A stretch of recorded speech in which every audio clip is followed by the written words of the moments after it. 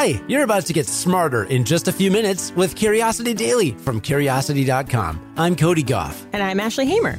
Today, you learn about how online trolls might be just as bad in real life, an auditory illusion rattlesnakes use to trick human brains, and the universe's most epic object, the Blazar. Let's satisfy some curiosity. Are internet trolls just as nasty in real life? Or is there something about the internet that makes good people turn nasty?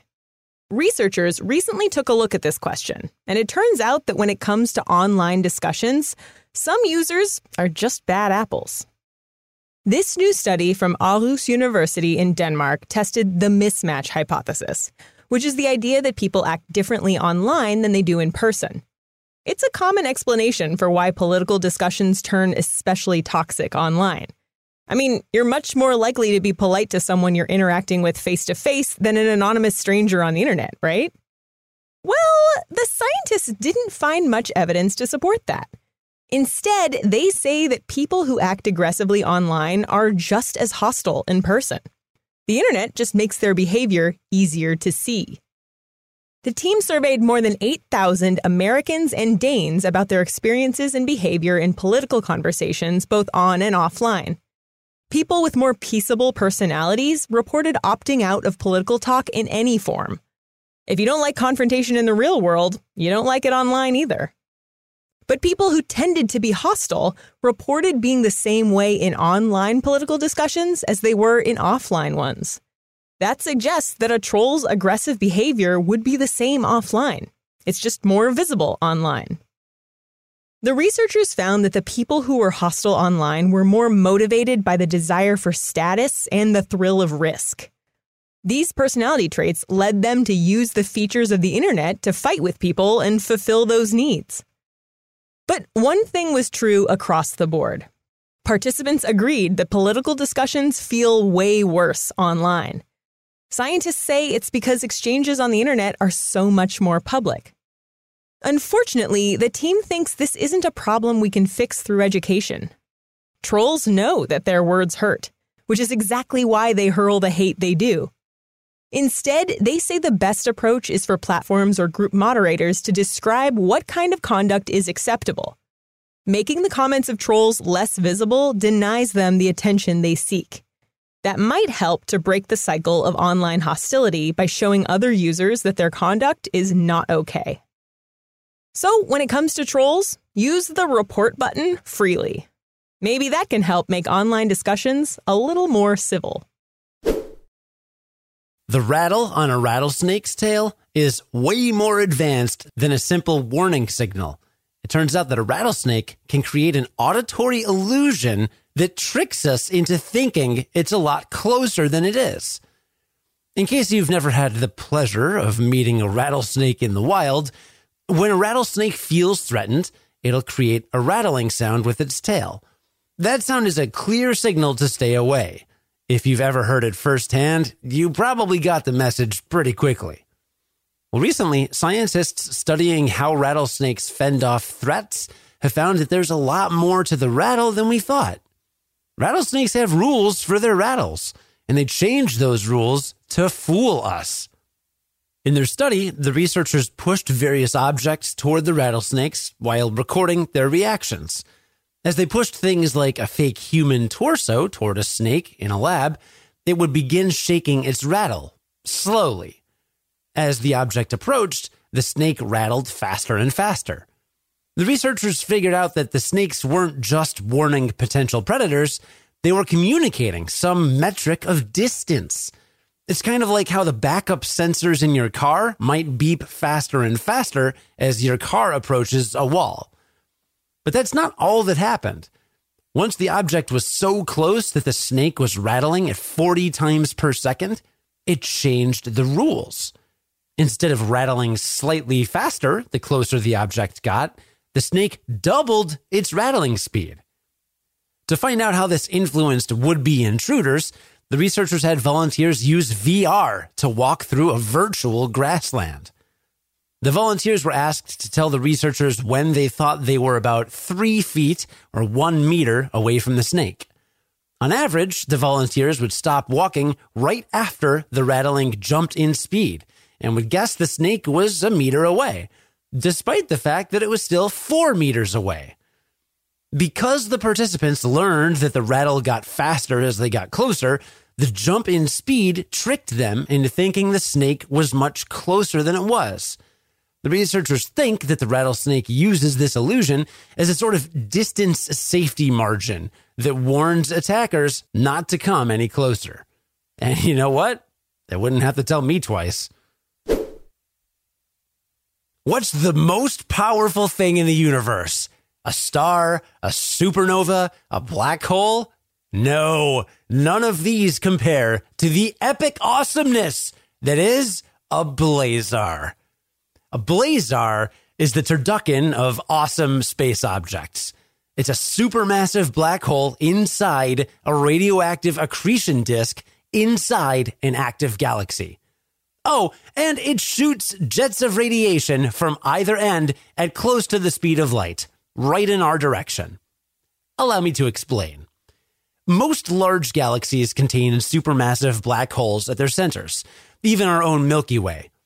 Black holes collect the gas and dust and other debris around them so fast that not everything can keep up. This forms a sort of traffic jam around the black hole, known as an accretion disk. The black hole exerts enough gravitational pressure on the disk to heat it up to millions of degrees, which makes it emit a massive amount of radiation. Meanwhile, the black hole is spinning rapidly, which forms a magnetic field strong enough to turn the radioactive material into powerful jets that blast out of each end at close to the speed of light for hundreds of thousands of light years. If those jets aim perpendicular to our vantage point, the object is called a radio galaxy. If they're at an angle, it's called a quasar. And if the jet is pointed right at us, making it bright enough to be detectable by Earth-based instruments as far as 9 billion light years away, then it's a blazar. As for why they're called blazars, it's not because of their powerful blaze of light. See, the first blazar ever discovered was actually mislabeled. In 1929, German astronomer Kuno Hofmeister published a list of 354 objects that he thought were variable stars, or stars whose brightness fluctuates over a short period of time. One of those objects was called BL Lactarii, or BL Lac for short. But a few decades later, scientists started to realize that BL Lac didn't behave like other stars. It behaved more like a quasar, another mysterious object they were studying at the time. Eventually, they figured out that BL Lac was a quasar-like object at the center of a distant galaxy. They also began finding other objects just like it, which they called BL Lac objects. And soon enough, BL Lac was combined with quasar to coin the term blazar. Blazars. They're some of the most energetic objects in the entire universe, and they're pointed right at us. All right, well, let's recap what we learned today to wrap up. Well, we learned that online trolls may be just as hostile offline as they are on the internet. That contradicts the so-called mismatch hypothesis, which says that the strange conditions of the internet make people act differently than they would normally. A survey of more than 8,000 people found that people who avoid hostility in person tend to avoid political discussions both on and offline, while people who act hostile online act just as hostile offline, possibly because they get a kick out of risk-taking and are motivated by gaining social status. What do you think about this one, Cody? Does this ring true to you? Well, as a troll, speaking as a hostile troll, no, I don't know. I mean, the thing about the internet is it's performative. Everything is performative. It's unless you're in a direct message conversation with somebody in private, there is a performative element to every single thing that you do, and that affects every single thing that you do, whether consciously or unconsciously. It's just clear. You just think differently about everything you post. And the problem with that is if I'm talking to you, Ashley, you're my audience and I know how to talk to you, But if you're on social media, your audience is likely a very disparate group of people. And they're not there for a particular event. Like if I'm performing in a theater production, right? The audience is people who are coming to a theater production. If I'm performing, quote unquote, on Facebook or Twitter, there's so many people. I'm followed online by academics. I'm followed on Twitter by people who play Final Fantasy XIV. I'm followed by the AEW Women's World Champion, Dr. Britt Baker, DMD. She's an actual dentist. That's why DMD is her title.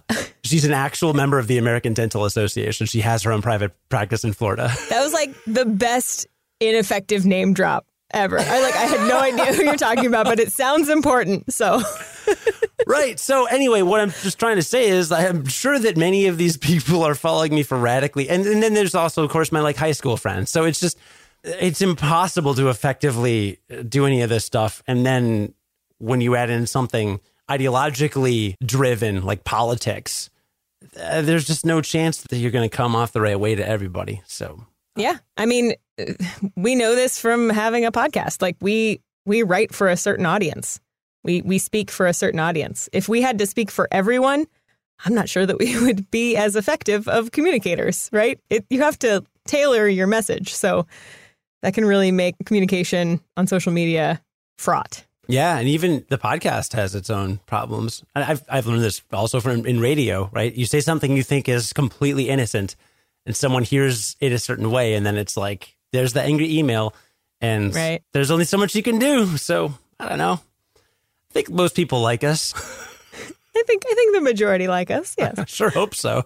And we learned that rattlesnakes use an auditory illusion to make us think they're closer than they are.